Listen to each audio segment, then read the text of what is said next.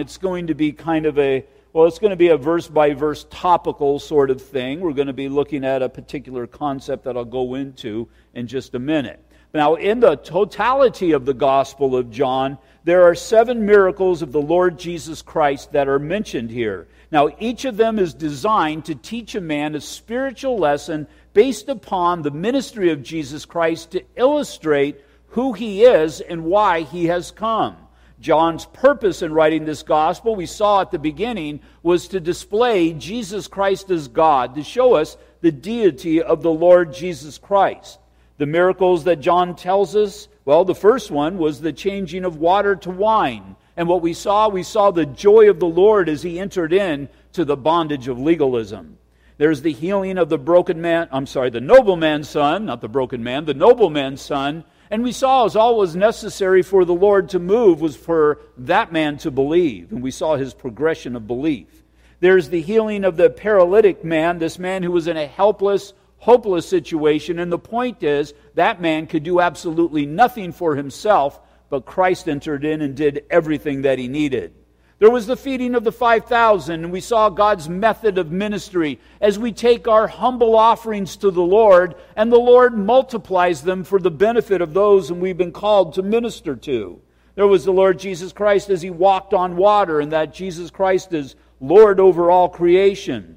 Here we have the healing of the blind men, and in a couple of weeks we'll have the raising of Lazarus from the dead, because again, God is the Lord over death as well. And before John concludes his gospel, he tells us in John chapter 20, verses 30 through 31, "And truly Jesus did many other signs in the presence of His disciples, which are not written in this book." Now there are some that we're told about in other gospels, but when he says many others, I'm sure there's those that we just don't really know about. Be interesting to know what they were, but not necessary, because John says, but these, the ones that he has written about, but these are written that you may believe that Jesus is the Christ, or Jesus is the Messiah, the Son of God. Well, if He's the Son of God, that means that He is God, and that by believing you may have life in His name. So John says, I presented the necessary miracles. And we know, just reading through the gospel, he's presented the necessary scriptures that Jesus was to fulfill. And so in John's mind, he's given exhaustive study of who Christ is and why Jesus Christ is God and the promised Messiah, so that you can have a confidence in believing I can have life in His name.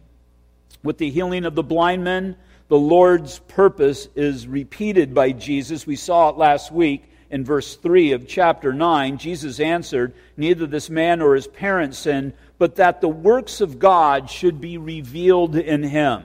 And so there's a lesson. There's a lesson to be learned in what Christ did in the life of this man. And again, Jesus is giving us these lessons for the purpose of training His disciples, which you weren't there, but you're a disciple, and we all need to have that continual training today. But also that we would also know the degree to which the Lord is able to move and how He moves in the lives of His people. So, in looking at this blind man, in this blind man, we need to see all humanity that is apart from Christ. This man was stricken with this defect from birth. All humanity is stricken with a defect from birth, and that all have sinned and fallen short of the glory of God. That's why John said in John chapter 3 that man is condemned from the womb. We are condemned already. Nothing needs to happen. We are already condemned. God's not waiting for your first sin to condemn you. It's your sinful nature that needs to be dealt with. That's why that's why we don't have confession. I mean, how silly is that to go climb into a booth and, I did this 3 times, I did that 4 times, and just go through the list. I mean, seriously, are you going to be taking a list anyway? And then I'll be sitting in there for hours and hours listening to all your sins. I have to take a shower halfway in between. Ew. But then I'd have to do something with my sin. It'd just be a big old mess. No, when Jesus died and when He forgave you of your sins, that's plural. That means He forgave you of all of your sins. And really what that means is He's healed you of your sinful nature, at least in His sight. And if the Son has set us free, then we're free indeed. This man who is blind from birth, is in an incurable position that, again, just like the lame man, this guy can do nothing about it. He's somebody, though, as Christ encounters him here in chapter 9, that's trying to make the best of the situation. So once again, it's the same exact thing that everybody apart from Christ in the world is doing today, doing right now. They're stricken with this defect from birth, as we just said, sin. They're in an incurable position that they can do absolutely nothing about. There's not a person that can make themselves right in the sight of God. And also, they're trying to do the best they can with the situation that they're in. And again, of the mindset, keep of the mindset, this is apart from God. And so, this man, he never asked Christ for anything, but Christ enters into his life. Matter of fact, the only thing he did ask Christ for was money. I just assume because later on, further on down, we're told that this man was a beggar. And so he was just asking for something to ease his condition, asking for something that he would be able to continue on. But here, in this day that Jesus Christ entered to his life, he's going to get more than he ever imagined. Remember the day? Do you remember the last day of your heathenhood? I was just talking to somebody. If I don't know a word, I'll just make one up. But the last day of your heathenhood, the last day you were apart from Christ, you woke up condemned. You woke up unsaved. You went to bed saved. There was that transition in that particular day. That what happened in that day? Well, I can't tell you all of the details because I don't know your day. But the one thing I do know is Christ came into your life. Just as surely as this man was doing pretty much what he did every day, the lame man was doing everything that he did every day, or the same thing he did every day, but there was this one day that everything changed, and it was the day that Jesus Christ entered into this man's life. Now, Jesus said in verse 4, I must work the works of him who sent me while it is day. The night is coming when no one can work. As long as I am in the world, I am the light of the world. And we saw the biblical reality, even though Christ is left, we are to reflect the glory of Christ. Now, how did Christ enter in? He didn't just say, hey, here I am. He entered in through an intercessor of some sort. He used somebody to come into your life, and they shared the gospel with you. And so, by faith to faith to faith, the just are to live by faith. And so, since that occurred in my life, how much more so should I take the lessons here and see that Christ is reflected as His glory reflects off of me, as His glory reflects off of you into the life of somebody else. Righteousness repeated, and repeated, and repeated. And it's been repeating again throughout all of the church age. And it needs to continue to repeat until Christ comes back. Aren't we in the end times? Well, we're in the ender times, but I don't know if we're in the absolute end time. Again, Christ could go on for another, or He could allow things to go on for another 100, 200, 300 years, for all we know. Now, so many times in the Gospels, you see in the epistles that the apostles have gotten it. They got it. And there was Peter and John in Acts chapter 3. One day, they're just going into the temple. They're going to worship. And they see this man, this lame man. And what is he doing? He's doing the same thing pretty much this blind guy was doing. He's begging alms. He's begging for money. He's trying to make the best of his situation that he can do absolutely nothing about.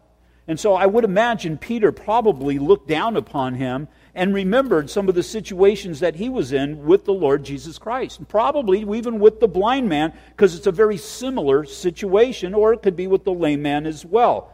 And it says, this guy saw Peter, I'm in Acts chapter 3, verse 3, who seeing Peter and John about to go into the temple and asked them for alms. And fixing his eyes on him with John, Peter said, look at us. So he got their attention and gave them his attention, expecting to receive something from them. He had not a clue what he was going to receive from them. Then Peter said, silver and gold I do not have, but what I do have I give you. In the name of Jesus Christ of Nazareth, rise up and walk. And we know that the man did that. He was healed instantly there, just simply because, well, what did he do?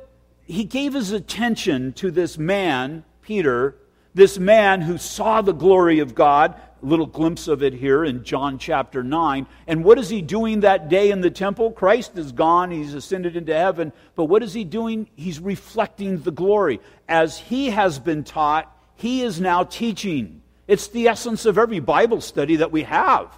Are these things making any kind of difference in your life? I mean, seriously. the things that we see, you should be making these things, I say see, the things I talk about, you should be making these things applicable to your life. The things you read about in your daily devotions, you should be making these things applicable to your life, to the situations and circumstances that you deal with, and see that these things are so and these things are real. Why? Because these are the means through which Christ will move through your life.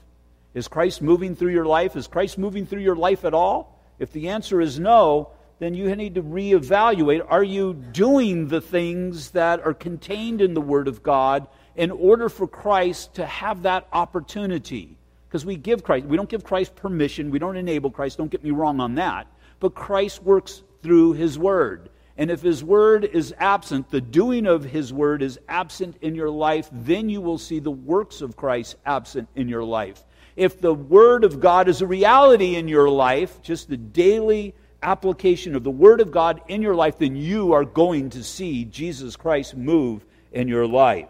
Notice this blind man, after the healing, he cannot help but tell the people about Jesus and what He has done. In verses 8 through 11, he tells his neighbors. In verses 15 and 26, he tells the Pharisees. Verses 19 through 23, he tells his parents. The lame man that God healed through Peter, he went out and he invited others, if you will, to come to church, to come and see this great work which he has done. Peter preached and God moved. So that lame man that God healed, now Peter didn't heal him, but God healed him through Peter. That guy that God healed, he went and told others. They came to Peter. And then in Acts chapter 4, verse 4, as a result of that, however, many of those who heard the word believed, and the number of men came to about 5,000. 5,000 people got saved because this guy was healed, or you could say this guy got saved, and then he just did what he was supposed to do. He went and told others. What was he exercising? He was exercising his testimony. Now, he had a powerful testimony because he was physically lame, and everybody knew it. It was a normal thing to see this guy there begging alms. And as he was, all of a sudden he's walking, and so they knew that he was verified lame. But now something miraculous has come, so we need to come and see. Now, you see signs and wonders, and people worship signs and wonders, and they give notoriety to people who supposedly do signs and wonders. But signs and wonders are designed by God to point man to Him. Because how did these 5,000 people get saved? It wasn't through a miracle. A miracle was used, but it was through the preaching of God's Word. And so any sign and wonder that you see going on out there, any ministry that speaks of signs and wonders, they had better be pointing people to the Word of God. They had better be preaching the Word of God. If they're not doing that, if it's all about the signs and wonder, then you need to bring it into question. So we see the contrast here, the blind man, a picture of every spiritual blind person in the world, and Jesus Christ, the only one who can give life to the spiritually blind. But also we must put ourselves in the position of the disciples. In the disciples, we need to see ourselves as being trained in how to meet and minister to the spiritually blind in the future. Again, I just read verses 4 and 5. Jesus is going to be departing, but that light was not extinguished. That light was not put out. Matter of fact, now instead of just having one source of light, there's many sources of light throughout the world. And again, that is to be His people as the light of Christ, the glory of Christ is reflected from us to them. Or the Word, as the Word has been delivered to us, we now deliver the Word to others. In John 14, verse 12, Jesus said, "Most assuredly I say to you, he who believes in me, the works that I do, he will do also, and greater works than these he will do, because I go to my Father." We know what he's speaking of there is the sending of the Holy Spirit that enables us in God's Word. Peter again learned this lesson and was an effective light for the Lord, doing great things. Even before the saving of the 5,000 was the saving of the 3,000. Probably only men were numbered in that, so there could have even been many more. And then you kind of wonder, okay, so there's 8,000 people there. Who did those people speak to? And who did those speak? Maybe you're an offspring of that. Very possible. I mean, just think about it if you work backwards, or just go back to that day. This lame man gets saved. These people come, they hear the word, and they get saved. They tell somebody else, and for the past 2,000 years, somebody else has been telling somebody else until it arrived at the doorsteps of your heart. I mean, that's the way it works. You're related somehow, some way back to some apostle who's told somebody, who told somebody, who told somebody, who told somebody. And again, it's just an amazing concept. I've mentioned it before, but it's really amazing to me. So really what I want to look at, kind of the topical twist that we're going to be looking in our verse-by-verse study here tonight, is going to be how to effectively share the Word of God. How to effectively share. What are the things that now I'm not going to go into the exact detail of what Scripture to use. The Holy Spirit will bring that to remembrance to you when you're given the opportunity. But just some of the things that we need to be aware of. And I guess maybe even the best example for you to have would be, as I mentioned these things, how did God work in your life? Because the very first person that your testimony needs to minister to is you. To see the work that God... See, that's when you're going to get a confidence. That's when you're going to get a boldness, when you understand that you're saved. When you understand that God's done an amazing work in you. That the Holy Spirit dwells in you. How do I know all of that? Well, do you even have a heart to share God's Word? Do you even have a heart to do God's Word? Do you have a heart to be obedient to God's Word? Do you have a heart to avoid sin? Those are all evidences of the Holy Spirit who dwells inside of you, who's doing a work within you. And so these things we need to kind of grasp onto. Again, you need to make them applicable to your life, to your situation. This is just going to be a rough outline. You know, I just about every study I make a list of some sort just for understanding. None of these lists are all inclusive. And so it's not everything about everything, just major points, just designed to be major points of the section of Scripture that we have. So what we're going to look at it is in a 5-step process, really a 4-step process. First, we must be led by the Holy Spirit. I'll be going through these again, so I'm just going to read through the list. We must be led by the Holy Spirit. We must build a bridge into somebody's life, a person's life. We must arouse a desire. We must reveal sin and explain the solution.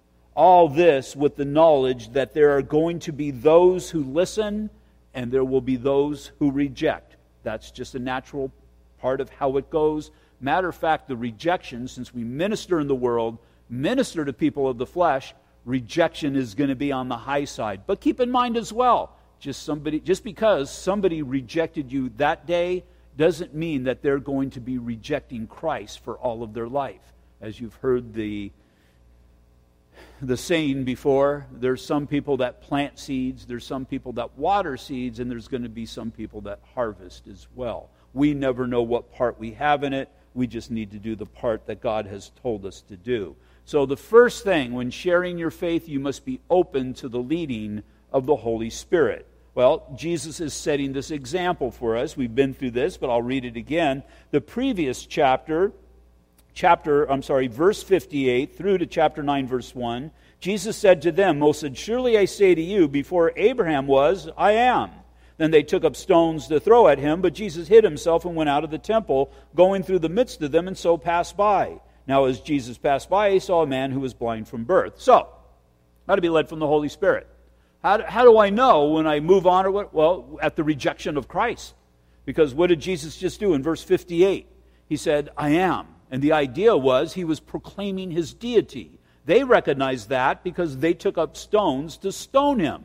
And so, as that is going on, what I see this is a picture of, as you proclaim Jesus Christ for who he is, there's going to be the receiving or the rejecting. Well, here's the rejecting, but you move on from those who reject and you go, and sooner or later, I guarantee you, if you're faithful in sharing your faith, the Holy Spirit is going to lead you to somebody who is going to be not rejecting, but receiving. And so I have to be open to what the Holy Spirit is speaking to me. If Jesus does not pass by those who would not receive him, he never comes to the blind man who so desperately needed him. In Acts chapter 16, verses 6 through 10, I'm not going to turn there, but there's the Apostle Paul. Apostle Paul knows that God has called him to go out and share the word. He knows that God has called him to go to the Jews that are dispersed from Israel and also to the Gentiles. And he's gone on his missionary journey, and God's done amazing things, planted churches. They come back to Israel, to Jerusalem, and then they want to go back and to strengthen the churches that were planted. And so Paul just knows God's called me to Asia. I would imagine he probably told everybody that. I'm sure he did, because he probably wanted people praying for him. Probably told the church he's going to Asia, and his friends he was going to Asia. The people that were coming with him said, we're going to Asia. But God says, you're not going to Asia. You're going to be going to Greece. And so God gave him that vision of that man, more than likely in a dream. Some people believe that it was good Dr. Luke who appeared to him in a dream, but that's regardless of the fact. Paul was focused upon Asia, but the Holy Spirit changed his heart. Now, are you going to get a dream? Is God going to send somebody in a dream? Probably not. Possibly so, but probably not. Back then, the example was being set and the lessons were being presented for our learning. That I must be led by the Holy Spirit. What does it mean to be led by the Holy Spirit? Well, first it means to be flexible. It means to be open to changes, to not be stringent or rigid in your focus, but to be open to the leading of what God has for you. To be patient, to be open to change. Can you imagine the Apostle Paul? Well, if I can't go to Asia, I'm not going anywhere. We've got everything planned in the whole thing. I've already told everybody. What are they going to think? You can offer every excuse in the world, or you can say, yes, Lord. Yes, Lord. Because, see, when God has called you and you're moving in the Lord, the situation, to use a term that I hear a lot lately, is fluid. It's very fluid. Because, see, myself, yourself, we're imperfect people. And sometimes we get a little piece and we explode it and we build it into this whole thing that we ought not to do it. We need to take pieces and we need to take steps of faith. And as we take steps of faith, God's going to bless. But every once in a while, maybe even more than once in a while, you're going to take a wrong step. And when you take a wrong step, that's okay. There's not a problem with that. That's even a good thing. At least you're taking steps. God's going to take you and He's going to redirect you to where He needs to do, or where He wants you to go. That's exactly what He did with the Apostle Paul. Paul was taking steps, and that's the key. That's why you read the rest of Acts, and Paul's so prominent in it, because he was taking steps. The Holy Spirit just took him, instead of Asia, He tweaked him over and sent him to Asia Minor, which is modern-day Turkey, and then over into Greece. He ended up going to Rome. Some people believe that he went to Spain. I don't think he quite made it there. Also, you need to be in prayer. You need to be in prayer because all ministry starts from the position of kneeling. You've got to be in prayer because prayer is the means of communication that God uses. And really, prayer, I should have made it a two-part, be in prayer and be in the Word. Because that's how you have a conversation with God. God's Word speaks to you. Prayer speaks to God. Then you need to be prepared. You need to be prepared for who you're going to meet. And so, now we're not going to talk tonight about missions, about going to Africa or the other side of the world or whatever it might be. I'm just talking about going next door, going to the supermarket, or going to the PTA, or going wherever it is that we go. So be prepared. Be prepared for the people I'm going to meet. Who is it that you're going to meet? Well, most of you live in Ontario, Chino, maybe Fontana, just in this general area. You're going to meet people like yourself. You're going to meet middle-class people exactly like yourself. You're going to meet people who are wondering, who in the world do I vote for? I can't vote for Hillary, but do I really want to vote for not, and just going through these dilemmas. These people who are concerned about their kids in this present age. People that, are worried and concerned about the very same things that you are. They have problems, you got the answer. Be humble. Just because you're saved and they're not doesn't mean you're superior to them. The only reason you're saved is because God came into your life.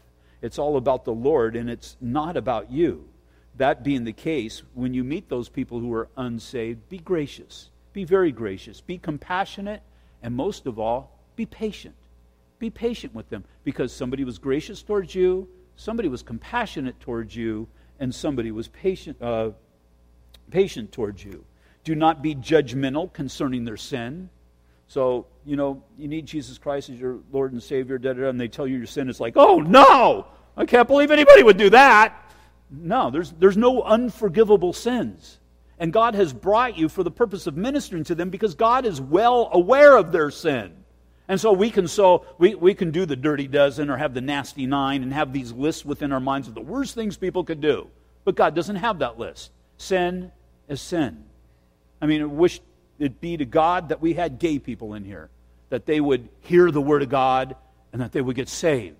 And that we would have, and you put in whatever's at the top of your list, that they would come in here and they would get saved. Because there's no sin that man can commit that God can't forgive and alter the life of that person.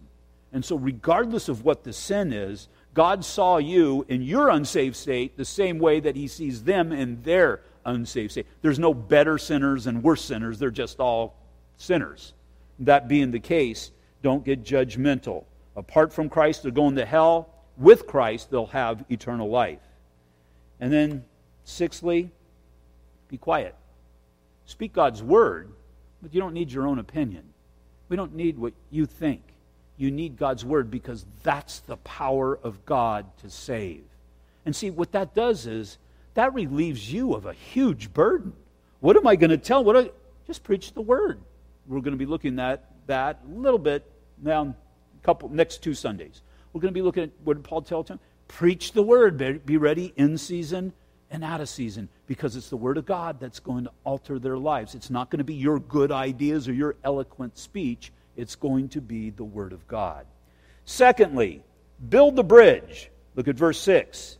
When he had said these things, he spat on the ground and made clay with the saliva, and he anointed the eyes of the blind man with the clay. What do we got here? You have the point of this man's infirmity. You have his blindness. You have the dirt, the dust, the clay. What's man made out of? Well, we see in Genesis he's made out of dirt. He's made out of clay of the earth. So the idea is man's physical being. And what do you have the application of? Well, saliva, but you need to look at as water or the Word of God.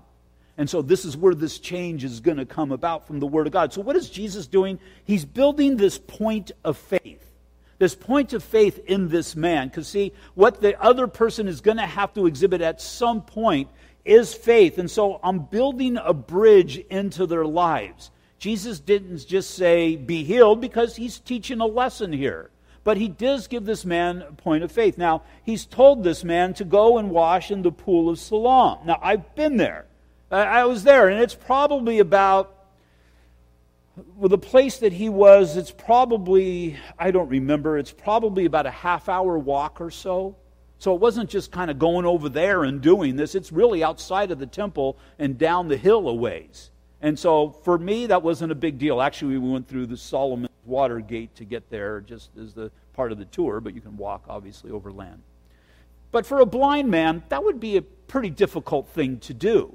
I mean, now think if it was you. You were sitting there, you're blind, you've been blind all your life, been blind since birth. Some guy who you can't even see, you want money, he's not giving you money, he sticks some mud in your eye.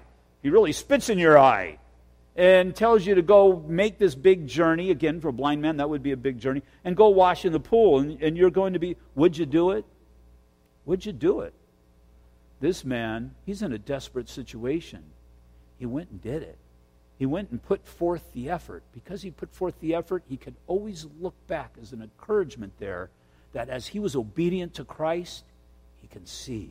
God altered his life simply because he was obedient. Now, we need to build a bridge into people's life. And that point of a bridge building was the washing and the putting on of that mud in his eye and all of that. But the Apostle Paul, in 1 Corinthians, this I will turn there, in 1 Corinthians chapter 9, he spoke of something very important. And really what Paul's doing here, he's speaking of the bridges that he builds into the lives of people. This door that he uses, or this technique, if you will, to open doors into the lives of those God's given him to minister to. So in 1 Corinthians chapter 9, verse 19, he says, "For though I am free from all men, I have made myself a servant to all, that I might win the more." I'm free. Paul doesn't need anybody. I mean, he doesn't have to be under bondage. He doesn't have to do what people think he should be doing, and all of this stuff. He's free in Christ, but he says, I've made myself a slave. I'm building a bridge, an opportunity into their lives. Verse 20, "And to the Jews I became as a Jew, that I might win the Jews. To those who are under the law as under the law, that I might win those who are under the law." When Paul blew into town, what's the first thing that he did? He would go into the synagogue. The synagogue was the place where the Word of God was being taught. And so he would go into the synagogue because then he would have opportunity to show how Christ fulfilled whatever Scripture that they were reading that day. Verse 21, to those who are without the law, as without the law, not being without the law towards God, but under the law towards Christ. Now what he's saying here is, I'm going to go in there and I'm going to minister to them where they're at, although I'm not going to get involved in their sinful practices. Why? That I might win those who are without the law. To the weak I become as weak, that I might win the weak. I have become all things to all men, that I might by all means save some. Now this I do for the gospel's sake, that I may be a partaker of it with you. And so Paul is willing to do whatever is necessary to do in order to build that bridge. And so what do we do as a church? We go in the parade, 4th of July parade that we were just at. We want to build the bridge, active in the community, to be visible there, to be a participant, to be all things to all men.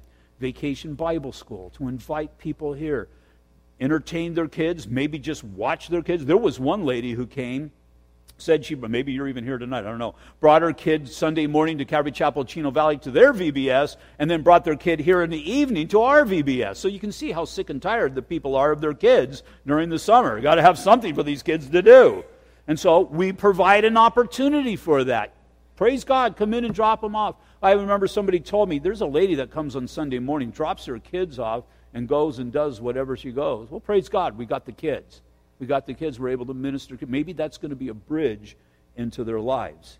Beacon ministry, to minister to people where they're at in their need, to be all things so that we have that opportunity. I can have this attitude. Easter, we double in size. And it's like I want to stand up and say, where in the world are you people all year long? But see, that's not effective means of building a bridge. That's called alienated people or burning bridges.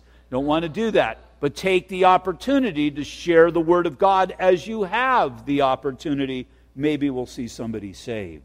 And then what we need to do is to arouse a desire. Verse 7. And he said to him, go wash in the pool of Siloam, which is translated sent. So he went and washed and came back seeing. I would imagine that had to be the longest and most exciting journey that man had ever made. Exciting, is this going to be it? Am I going to be able to see? Because again, I pointed it out before, just think of the magnitude of what that must have meant to this man, to be born blind, to never see the color red, to never see the color blue, to never see a human face, to never see, and you can just simply go down the list of all the things that we so easily take for granted, and maybe this is going to be the day that I will be able to see. And so, how do we do that? What's an effective means to do that? Well, there's so many different ways to arouse a desire. I think the most effective that I've seen is we looked at the video series a couple of years ago, and probably going to do it towards the end of this year again, is The Way of the Master. The Way of the Master, just simply to arouse that desire. Now, how is a man or woman going to have a desire when they see the need for what you have to present? And so the Way of the Master is designed to show people this desire that maybe they don't even know that they have. Speaking to somebody, and when I've done street witnessing, do the same way. If you were to die today, where would you go? Now, the vast majority, there's a bunch of answers, but the vast majority, I would go to heaven. Why would you go to heaven? I would go to heaven because I'm a good person. Can I ask you a couple questions? And that's what I do. I was out in front of Rite Aid, and when we went out one time, it's I'm pastor of a local church and kind of doing a survey. If you died today, where would you go? And again, I'd go to heaven. Why would you go to heaven? Because you're a good... can I ask you a couple questions about that? Now, I'm not, being overly separated, studious, whatever.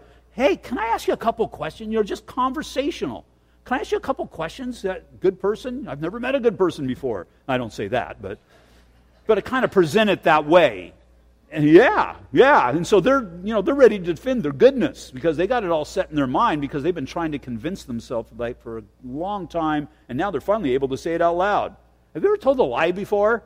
And the first reaction is usually, because now they're starting to think every stinking lie they ever said. And I told a lie, a white lie, little ones. That's what everybody said, little lies. What does that make you to be? A liar, I guess. because you want them to say it. You don't want to tell them you're a liar. You want them to say, I'm a liar. Have you ever stolen anything before? Oh, yeah, when I was a kid. What does that make you to be? A stealer? Because they always got the liar-stealer thing. Well, a thief. Yeah, okay, I'm a thief. All right. Have you ever lusted after somebody before? Yeah, well, you're not such a great person, are you? And so what you're doing is you're arousing a desire, and what you're forcing them to do to see the reality of their situation. See, they've been able to lie to themselves, to gloss it over, or they're comparing themselves to some bad person somewhere else, and they're just thinking that, well, at least I'm better than them, so that makes me a good person. But in actuality, they're realizing that they're not good at all. All of mankind is suffering because of sin and the effects of sin, and that needs to be brought to the forefront, but it needs to be brought in the forefront not in a condemning way, but in a way that's going to arouse a desire for what Christ has for them. Because what you're doing is you're bringing them to the edge of despair. When you bring them to the edge of despair, there's only one way to go, is down, unless there's God. And God is going to lift them up. They make the decision. And so you come to the edge of despair without Christ, well then you're just a dead man. You're going to burn in the fires of hell. But wait a minute, somebody came to alter that situation, to give you another way, to give you a choice in the direction that you want to take. And so what could arouse a greater desire than the words, I was where you are right now until something happened in my life. Again, comes back to the testimony. What is it? What is it? Now, they may not even say that, but they want to know. Because all of a sudden, they've been faced with their own mortality and their own sinful nature. Something's got to happen. I've tried to ignore this. They would be maybe not thinking of those in detail, but I've done the Dr. Phil thing. I've done the Oprah thing. I've done the self-help book thing and all of this, and still there's that. We know what it is. It's the conviction of the Holy Spirit of sin, righteousness, and judgment. That they're a sinner, that there's a God, and that they're going to be judged. They tried to mask that over, but they're having to face the reality of it here. We need to arouse that desire, awaken that desire for the Lord Jesus Christ. And so you're able now at this point to show them what Christ has done in your life, because it's so obvious that if God's done something in your life, then He can maybe do something in my life. And then you need to explain the solution. Verses 8 through 10. Therefore, the neighbors and those who had previously had seen that he was blind said, is not this he who sat and begged? Some others said, this is he. Others said, he is like him. He said, I'm him. I am he. Therefore they said to him, how were your eyes open? He answered and said, a man called Jesus. A man called Jesus. Nothing that we previously talked about means absolutely anything unless you give them the solution for their condition. Jesus Christ and Him crucified for your sins. It's not about saying a prayer. That can be used, but they have to hear about Jesus. They have to hear that although they're a sinner, Christ paid the price. It's not, you do them a disservice if they come to the conclusion that they're a sinner and you say, well, just say this prayer and you'll be okay. Because that's not how it works. They've got to enter into a relationship with Jesus Christ. And again, they need to consider. Now, you need to tell them, you can enter into this relationship at any time. But you have to do it with genuineness of heart. Now, I had a hard time just saying, hearing the gospel and saying, okay, with genuineness of heart I receive Him.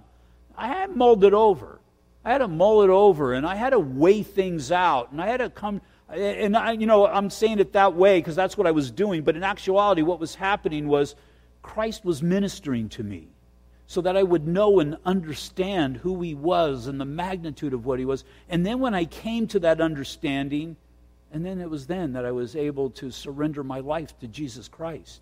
And again, it wasn't about saying the prayer. This prayer, in actuality, was an after effect of that. Any outward expression is going to be an outward reaction of what Christ has done within you.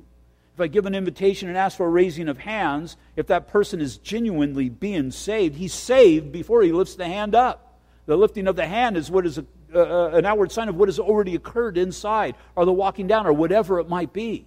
And so Christ is doing that work inside, and it's a personal work. So you need to tell him how your eyes were open. What worked in my life? Well, a person named so-and-so spoke the gospel to me, and I was blind before, but now I see. I was washed with water. I was washed with water, and I became clean, and I became white as snow.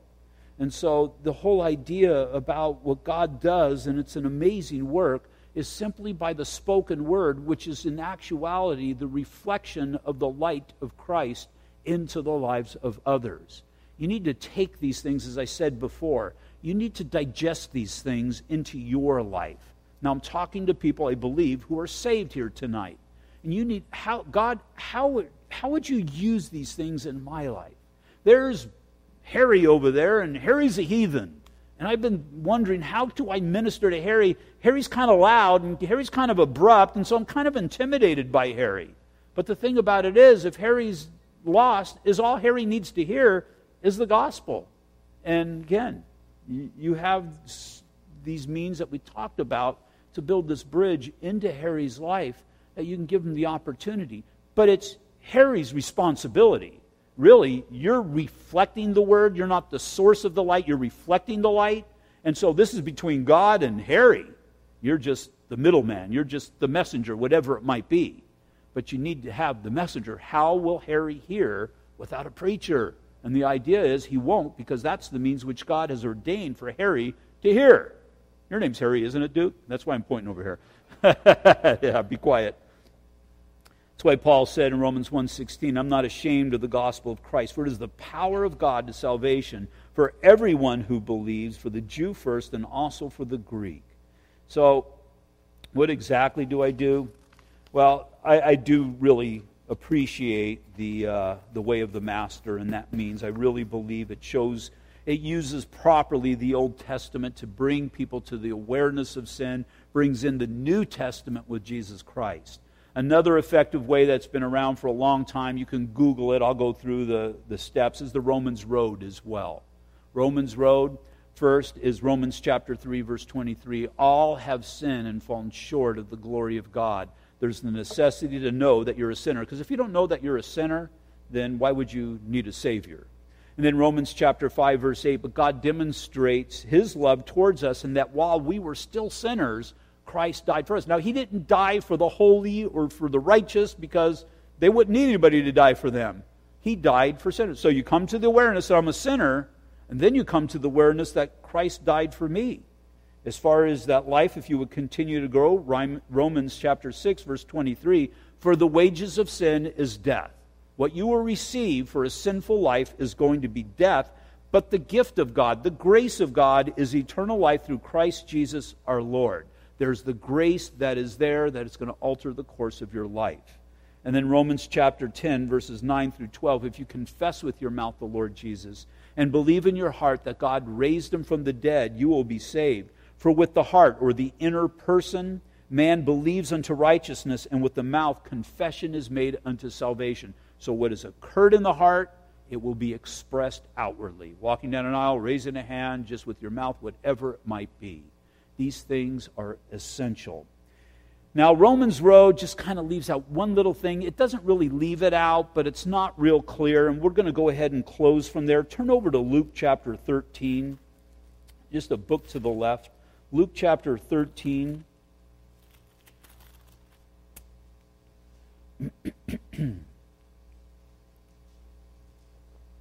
We see the necessary element of repentance. Look at the point that the Lord makes here. Verse 1. There were present at that season some who told him about the Galileans whose blood Pilate had mingled with their sacrifice. And Jesus answered and said to them, do you suppose that these Galileans were worse sinners than all other Galileans because they sacrificed such things? I tell you no, but unless you repent, you will all likewise perish. Or those 18 on whom the tower of Siloam fell and killed them, do you think that they were worse sinners than all other men who dwelt in Jerusalem? I tell you no, but unless you repent, you will all likewise perish. People are concerned about the natives in those remote jungles, or they're concerned about, well, what about those people? How could God allow those people to die that have, and you can fill in the blank of any disaster. And what people are doing is, as you're going through Romans Road, you're going through Way of the Master, they're trying to reflect those things from them. They're trying to insulate themselves from the conviction that they're feeling. I know, because that's how I operated for a big part of my heathenship. But notice what Jesus said here, and see the importance of it. Don't let it get past you. Unless you repent, you will perish. He didn't say, unless you say the prayer, you'll perish. Unless you repent, unless you stop the direction of the flesh you're going and turn and come to the Spirit. Now again, that turning point is going to be the Word of God. But notice what he says. There's got to be, it can't just be continue to live that life that you were living before and said, yeah, I said the prayer, or I walked down the aisle, or I did whatever, I gave the nod, and continue to walk down that way. That person is continually headed towards judgment. It's got to be to that point that you're stopped. The Word of God stops you in your tracks, and you truly consider the way you're going and consider the way Christ has set for you.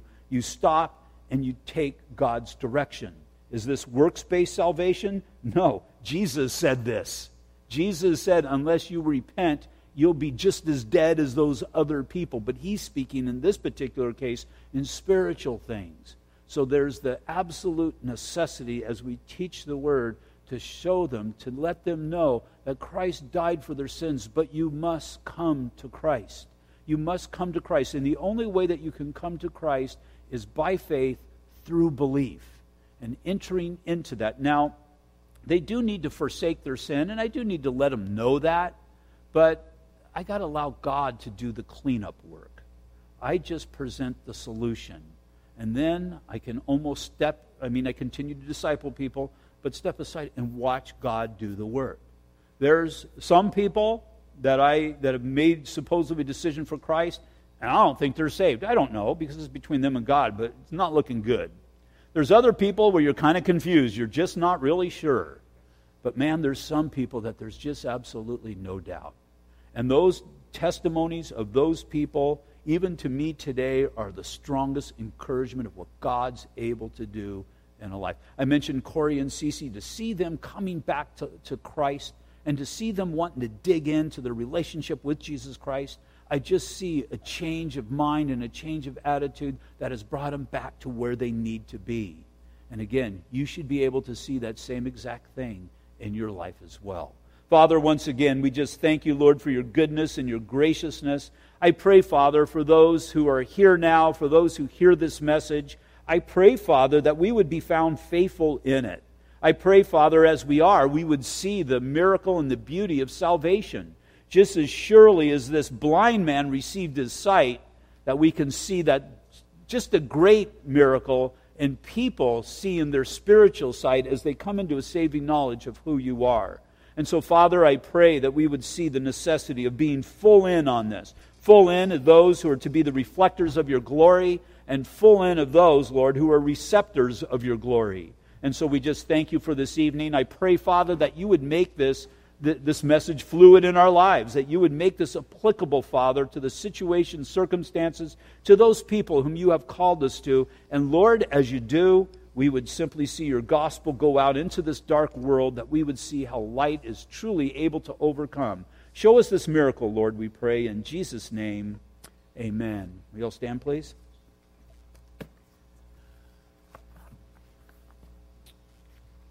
Next week, we're going to be having a special guest. Sherry Youngward is going to be coming and leading worship for us next week. So I invite you to come out, invite others to come out as well.